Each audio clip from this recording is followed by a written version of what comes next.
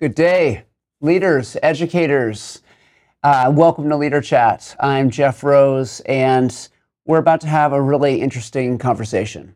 This book that I'm going to introduce is one that was recently brought to my attention, and my first thought or assumption about this book and the content is actually not what transpired for me.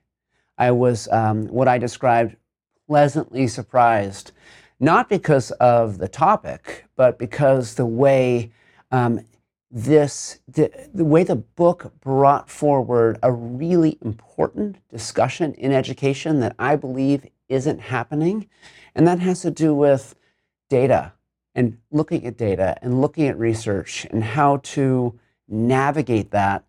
That may seem like a hard topic to focus on in this day and age because of the chaotic state in education. But I will tell you that the author we're going to be talking with really helps break this down in her new book, which I'm going to describe. So today we are talking with Nora Gordon. Now, Nora recently wrote Common Sense Evidence, and let me give a quick bio of Nora and tell you a little bit about also her writing partner. And then we'll bring Nora to the conversation and we'll delve in. And like I said, if you are an educator that, one, you value data and research, or potentially you value it and you're having a hard time focusing on it, this is the discussion that you should listen to, and you will see why. Now, Nora Gordon is a professor at Georgetown University's McCourt School of Public Policy. She's a research associate for the National Bureau of Economic Research, non-resident fellow of the Urban Institute, a member of the Future Ed Advisory Board. Her research evaluates how federal and state policies and programs affect K-12 educational opportunities and outcomes. She has served on the Institute of Education Sciences expert panel on the study of Title I formula and DC's State Title I Committee of Practitioners. Nora is a former associate editor of the Journal of Education Finance and Policy.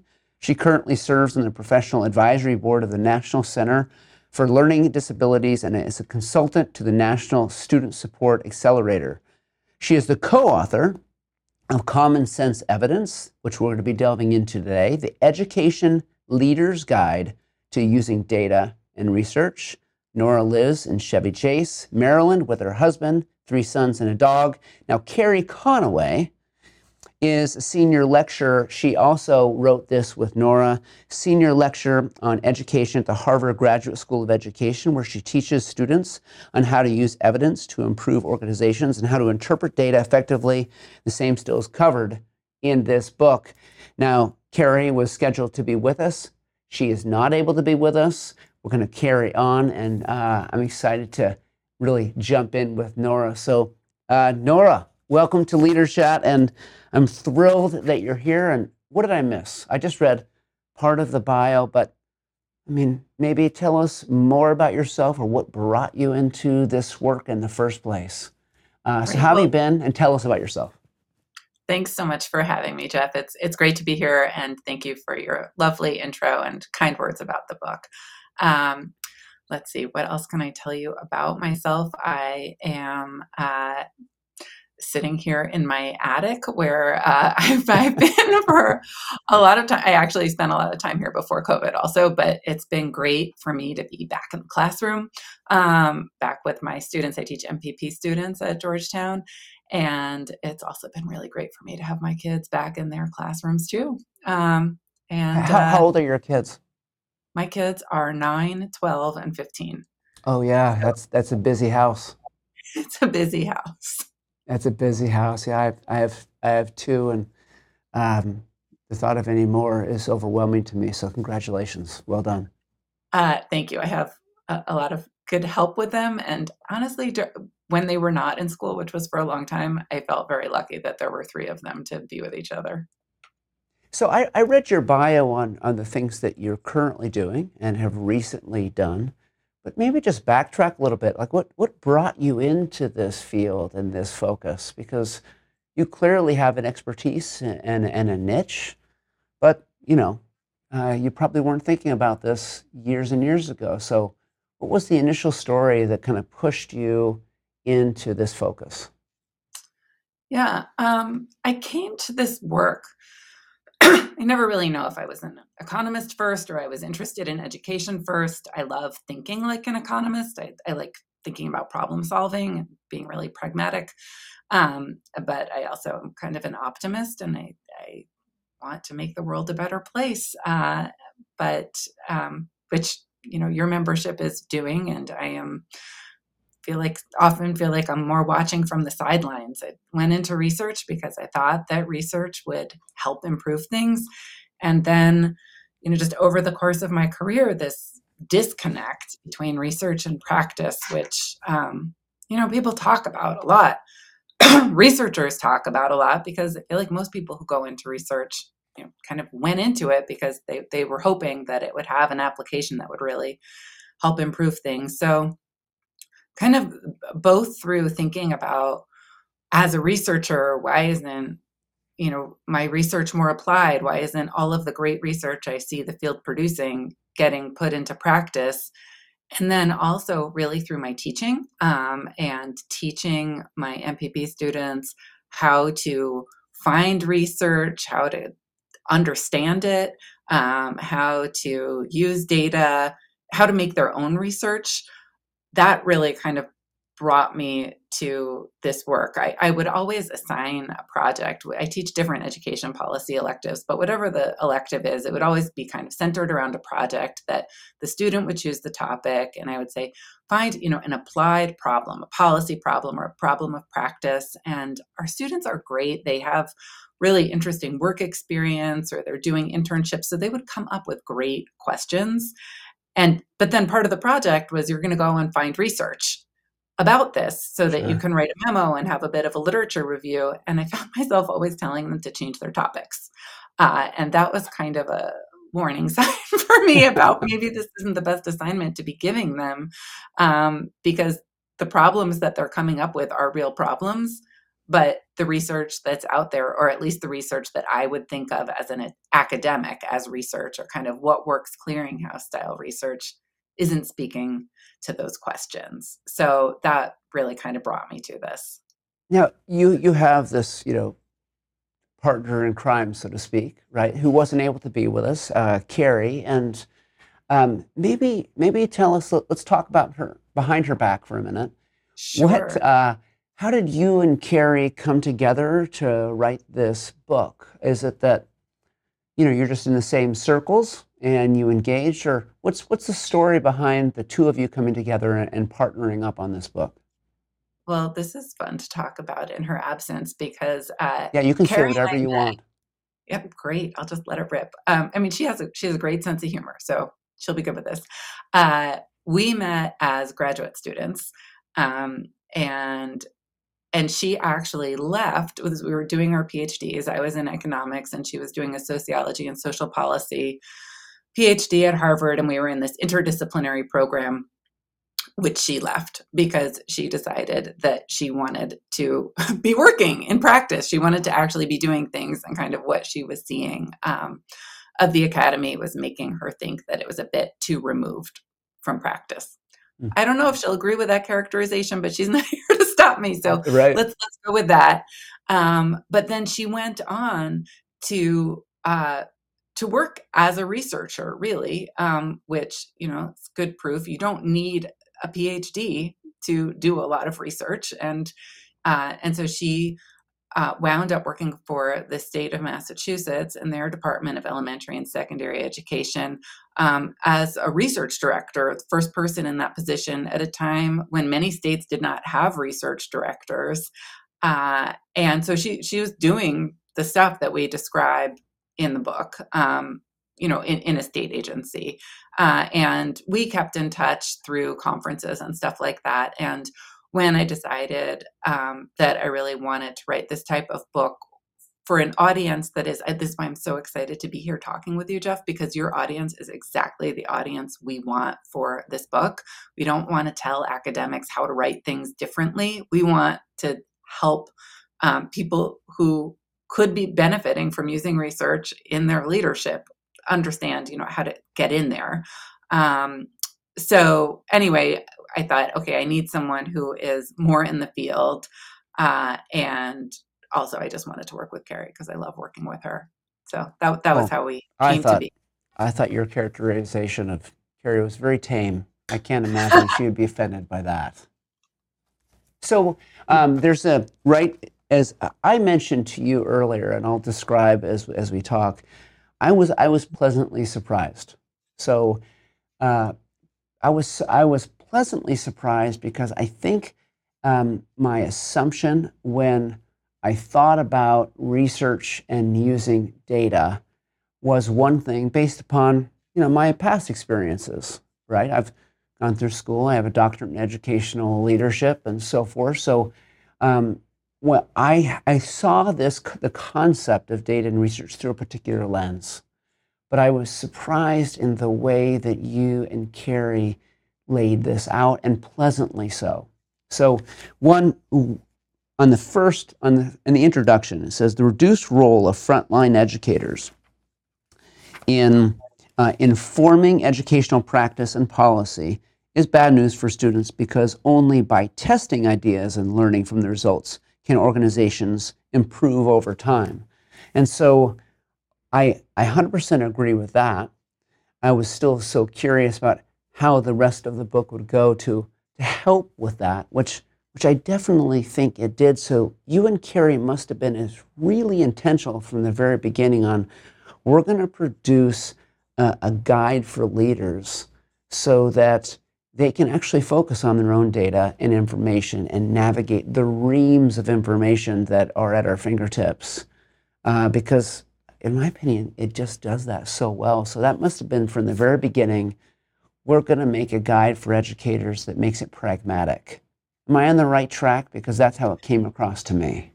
Yeah, we really had two goals. One was exactly what you said, that's pragmatic, but the other was we felt like the book needed to kind of motivate the use of research and data because so often you see research that is not relevant or data being used in ways that are not for learning but are for something else. And so we wanted to generate, I want to say an authentic demand, but that's really what it is. We wanted um, people to see why this might be worth their time. And we know time is a very precious commodity, and we're trying to make it like, how can you get in and do a little bit? Um, but even so, even if we were just asking for what we think of as kind of a bare minimum to get started with this, we knew that we needed to explain why it would be useful in not in a compliance way. Um, One title that we had for the book that is obviously not the ultimate title was Making Better Bets. That was what we started with because thinking of why would you want to bother doing this? Well, you need to make a lot of decisions as a leader with lots of uncertainty. And so you're kind of gambling. And, that this is research and data provide sources of information you can use to make the best bets you can. So, kind of generating that kind of appreciation for why this might be worth your time, and then providing this skill set or a toolbox to get in there and actually do some of the work.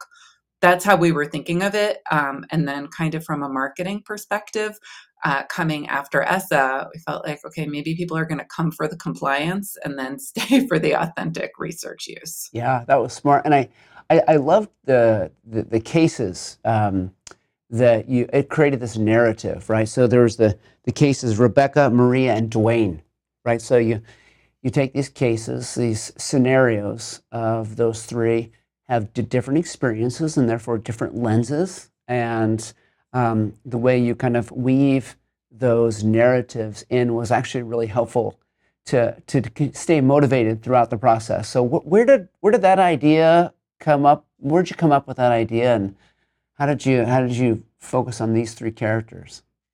Well, I'm glad that you found that useful. And from the start, we knew we needed examples. And we thought that, the more we could have kind of threaded cases rather than, just a bunch of totally separate examples, that would be useful to see how it plays out in practice, because, we say at some point, like, the examples are not meant to be exemplars. They're meant to illustrate what might happen, how things don't go the way you plan, and, just how you adapt in the process. Um, for us, it was a big question about, uh, were we going to find real life cases versus these kind of composite cases that are fictional? And for various reasons, we wanted to show different perspectives, like a district versus school, versus, a teacher perspective. And we had a lot of points that we wanted to make. And so, by making up the case, we could kind of cram more in while still keeping the book short, which I feel is one of its greatest attributes. You know, when I was in the seat, the leadership seat, I used to, unfortunately, pride myself on my schedule, the amount I worked. Right, I wore it like a badge of honor, which, like I said, is unfortunate because it's definitely doesn't help in a lot of ways. But I also left the leadership seat before COVID, and while during that time, some were able to take advantage and kind of delve into reading once again and read X number of books and create goals on that. The educators, educational leaders, were not. It was the opposite for them, right? Their lives were turned upside down. Their schedules were turned upside down, and unfortunately, I think it's a serious dilemma that educational leaders don't have the time and capacity for the kind of critical thought and planning needed to focus on vision on behalf of their students and their communities. So I actually worry about their time and attention to focus on something as important as data and research. Are you seeing the same thing through your lens as kind of what I just described? I mean, what are you seeing out in the field? And maybe that's just the initial intent behind the book, but um, what do you see? Do you agree or disagree with my worry? Well, your worry, to be honest, was our worry even before COVID. Thinking that, uh, from our perspective, we've never led a district or led a school, but from what we know of the field, there wasn't a ton of spare time before. Yeah. And thinking about how does this fit in.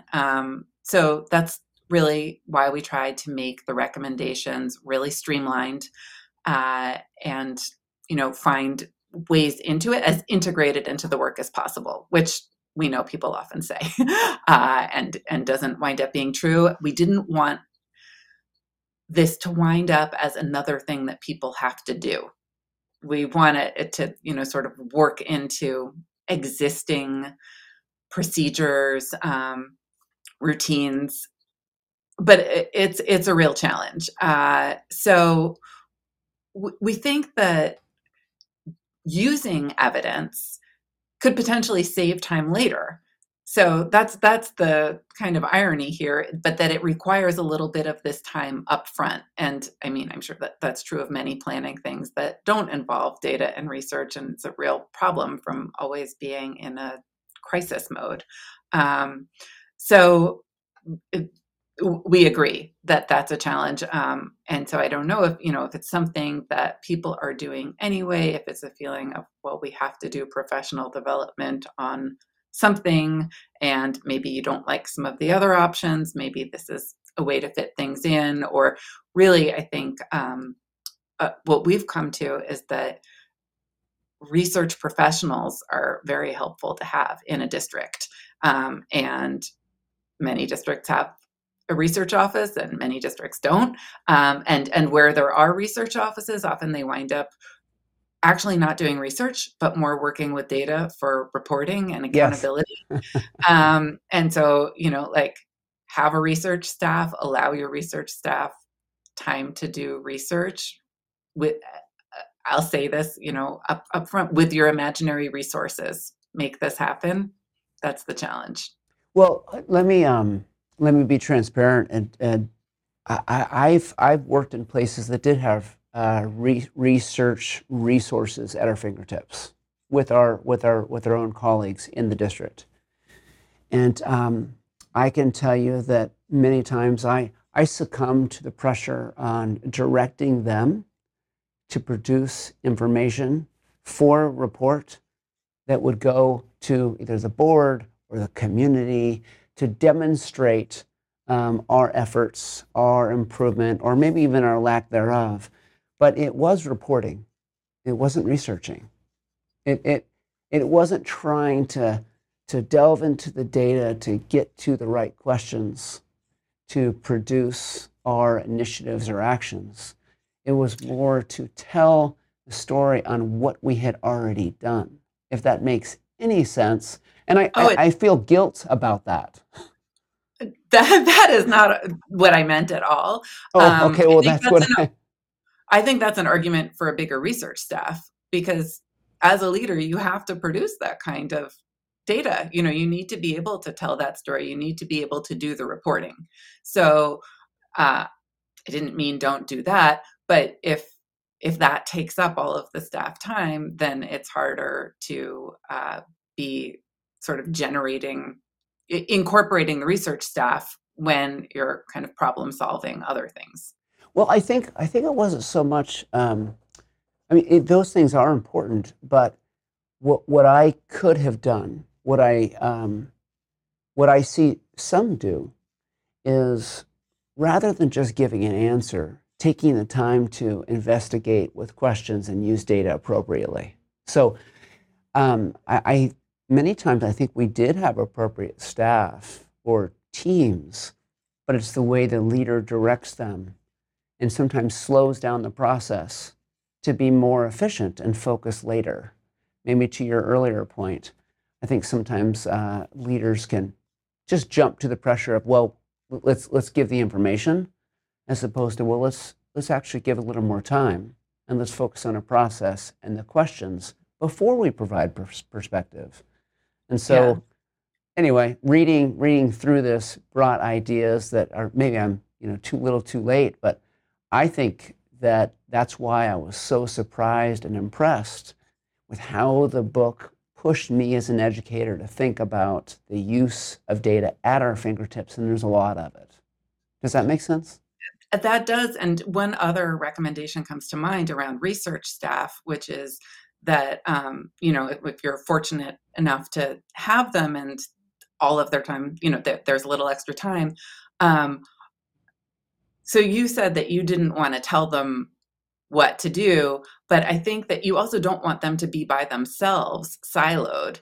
And you really want the research staff to have an opportunity to interact with the program staff and know the program staff, know the program areas, so that they can be thinking about how they might be helpful.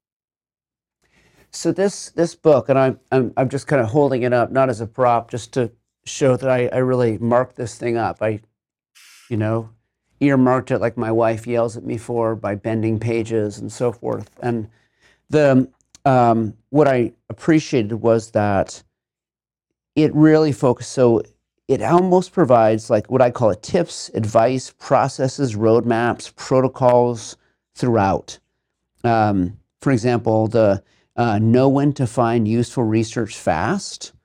So I really appreciated that part because a lot of us are looking for research, but how do you do that efficiently and quickly? So it was just very pragmatic, as we were describing before.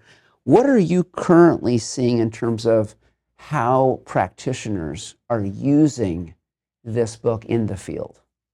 Yeah, that's a great question and one that we're constantly asking because you know we're not there. Like the book is very spread out. We were excited to go into a second printing, so we're like, okay, someone's buying it, they're reading it, and then we hear from people who are in touch with us to tell us they like it, which is always great. But that is a very small subset of people who have bought the book, so it's interesting to know how it's being used. I mean, we've spoken to ed leadership classes that have been using the book in a higher ed setting.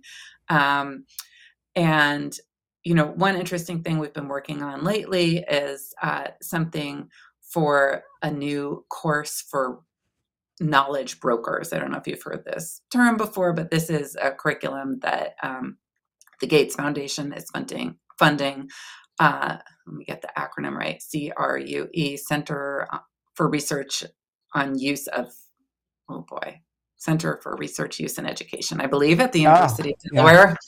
And, they're kind of building up a course for knowledge brokers. And so Carrie and I were working on some of those tools that you mentioned, like know when to find useful research fast, and turning that into kind of an offline short assignment that people could use to work through it. But it's funny, the place in the field that I personally have seen it closest up is a friend of mine, who I gave the book to her, and she's a teacher. She's a high school department chair. And so I gave her the book, and then she was like, oh, I have this problem I need to solve. And so I decided I would just use your book to solve my problem, which was super flattering. And then we Yes. had a kind of series of ongoing conversations about how it went. That was pretty illuminating for me. But thinking about how it kind of fits into this whole of, she came with a very specific problem about the district had given her this goal about maximizing AP course taking, and she had a problem, which is she's doing next year's schedule and figuring out all of these logistics about how can she make it work. And she's like, oh, well, this is a problem, and seems like a common problem. People talk a lot about AP course taking. Let me see what research says, and kind of going down this path through the book of let me look to outside research. Guess what? There isn't really a lot of outside research on exactly this. There's research on other stuff. There's research on who takes AP and what places offer AP, and but these things that really kind of get more to implementation. So kind of work through some stuff with her about our secret goal for the book is that it leads up to making you want to use your own data.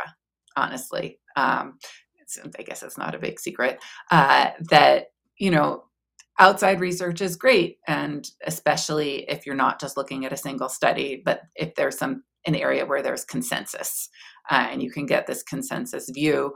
But there's a lot of problems of practice that are just very specific.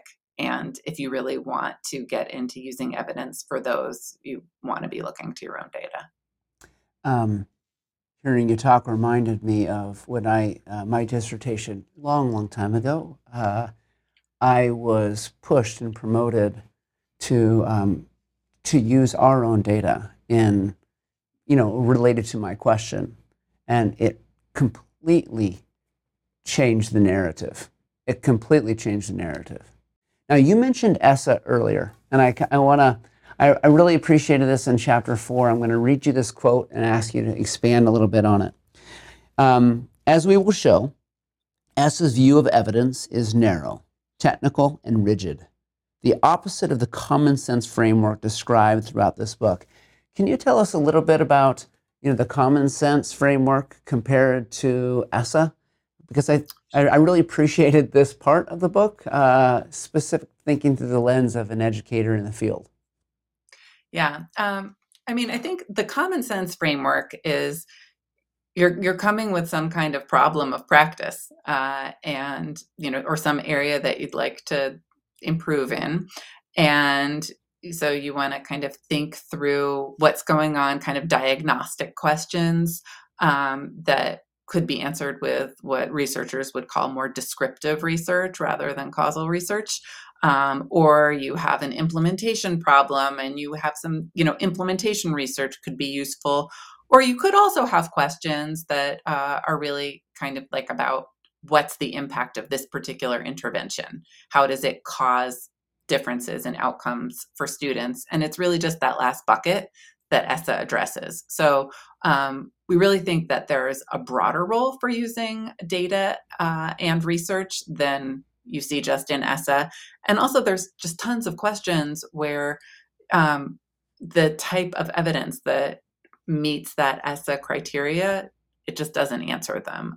So we want people to think more broadly. And then the other thing about ESSA is that it has these tiers of evidence. With strong, moderate, promising, demonstrates a rationale, and from what we were hearing from the field, those tiers of evidence were stressing people out. And like, is it better to be in the top tier versus the middle tier? And honestly, for most of the time, for most schools, it's not a requirement. So there's all this technical language about what would make you be in one tier versus the other, that most of the time is actually not binding for schools anyway. There's this chapter, build evidence by learning from your own data, which kind of follows exactly the what you were just describing. And you talk about the process of plan, do, study, and act. So can you maybe just briefly unpack this chapter a little bit? Because I will tell you, number one, I really can appreciate the concept of using data to build your own story and narrative to resonate, not just with educators, but also the community. So can you tell us more about just that chapter? Because I thought that was a powerful one. Yeah, so there's I think we might have two separate chapters. One is about using the data, and one is about kind of interpreting it and helping other people understand it. And you might think that sometimes you're using data kind of in private and you want to know the answer to a question, and then you have how you're using data to tell a more public story. And people like a story. So it's always good if you can sort of start with something specific, put a face on things, and then kind of make the case for how representative is this, because that's kind of the question that people have. If you hear a story, if you think of good journalism, you read a newspaper article and it starts with, this is the story of a particular person, and then telling you, actually, this is the case for lots of people. So that's the basic idea of the data story. And then in terms of working with the data, we really, the point is just kind of about making comparisons, and not just a before and after comparison, because sometimes other things change over time. But Sure. how are you? Which groups are you comparing to each other, or are you comparing different grades? Are you comparing different schools within your district? Thinking about the comparisons that are really going to make sense for the question you have. So it's all very question driven. And when you think of it that way, that you have a question that comes from your own problem or your own planning needs, then of course it becomes very unlikely that someone else has already designed research that speaks exactly to your question, and that motivates your own use of data. Nora, you and I talked about this before we started the Leader Chat, and it is that most of our systems and structures to support leaders are roundtable processes, right? Where leaders help leaders. We say circles are better than rows, and the concept is that we think the collective wisdom can really make a dramatic difference if people are willing to kind of lean into that process, which is sometimes easier said than done. But if you and I were sitting at a round table with educational leaders around the table with us, what would be, your pragmatic advice for them right now, based upon your expertise, this book, and then also what you see in the field? It's one of the things we talk about in the book a bit is this: ask yourself, how do we know? And I think that is one kind of entry point to doing this work, because it might make you realize often we don't know. We're assuming this. This is the way we've always done things, or, this seems likely, but how do we know that it's this rather than some other thing that's causing it? So I think that is sort of the starting point. And if you find yourself asking, how do we know? If you're making a consequential decision, something where you can spend more than 1 minute But honestly, thinking, when we design exercises for our own students, we think about, what's like a lunch break research task. So not thinking this is a dissertation, thinking this is something that you could turn around pretty quick. And then at that moment thinking, okay, well, does my plan rest on some assumption? And if so, how can I figure out if that assumption is true?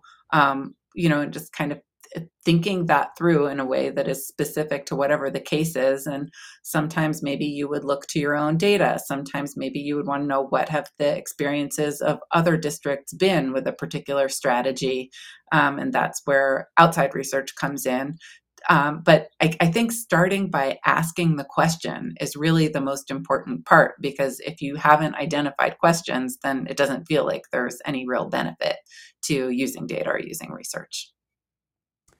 Nora, I really appreciate not just the book, as I've said, but being able to talk to you about this today. Thank you for your time. I know we'll make sure to circle back and thank your buddy Carrie as well. But we really appreciate not just what you've put out there for educators, but also for this conversation. This has been a blast. I appreciate it. It's been a pleasure. Thanks for having me. All right, Nora. Well, you be well. Thank you. Take care. So, ladies and gentlemen, we appreciate this opportunity to talk with Nora, because what attracted me to this discussion, like I said initially, and I've said several times throughout the last half hour, I worry about educational leaders. And I also think that leaders, when they do their job really well, it's when they're being thoughtful specific to the needs of their students and their community. And you need to use data to be able to interpret and understand, to know how to move forward. And I think this common sense evidence text really helps us. So ladies and gentlemen, I hope you've enjoyed this Leader Chat as much as I have. We appreciate your noble work. Be well.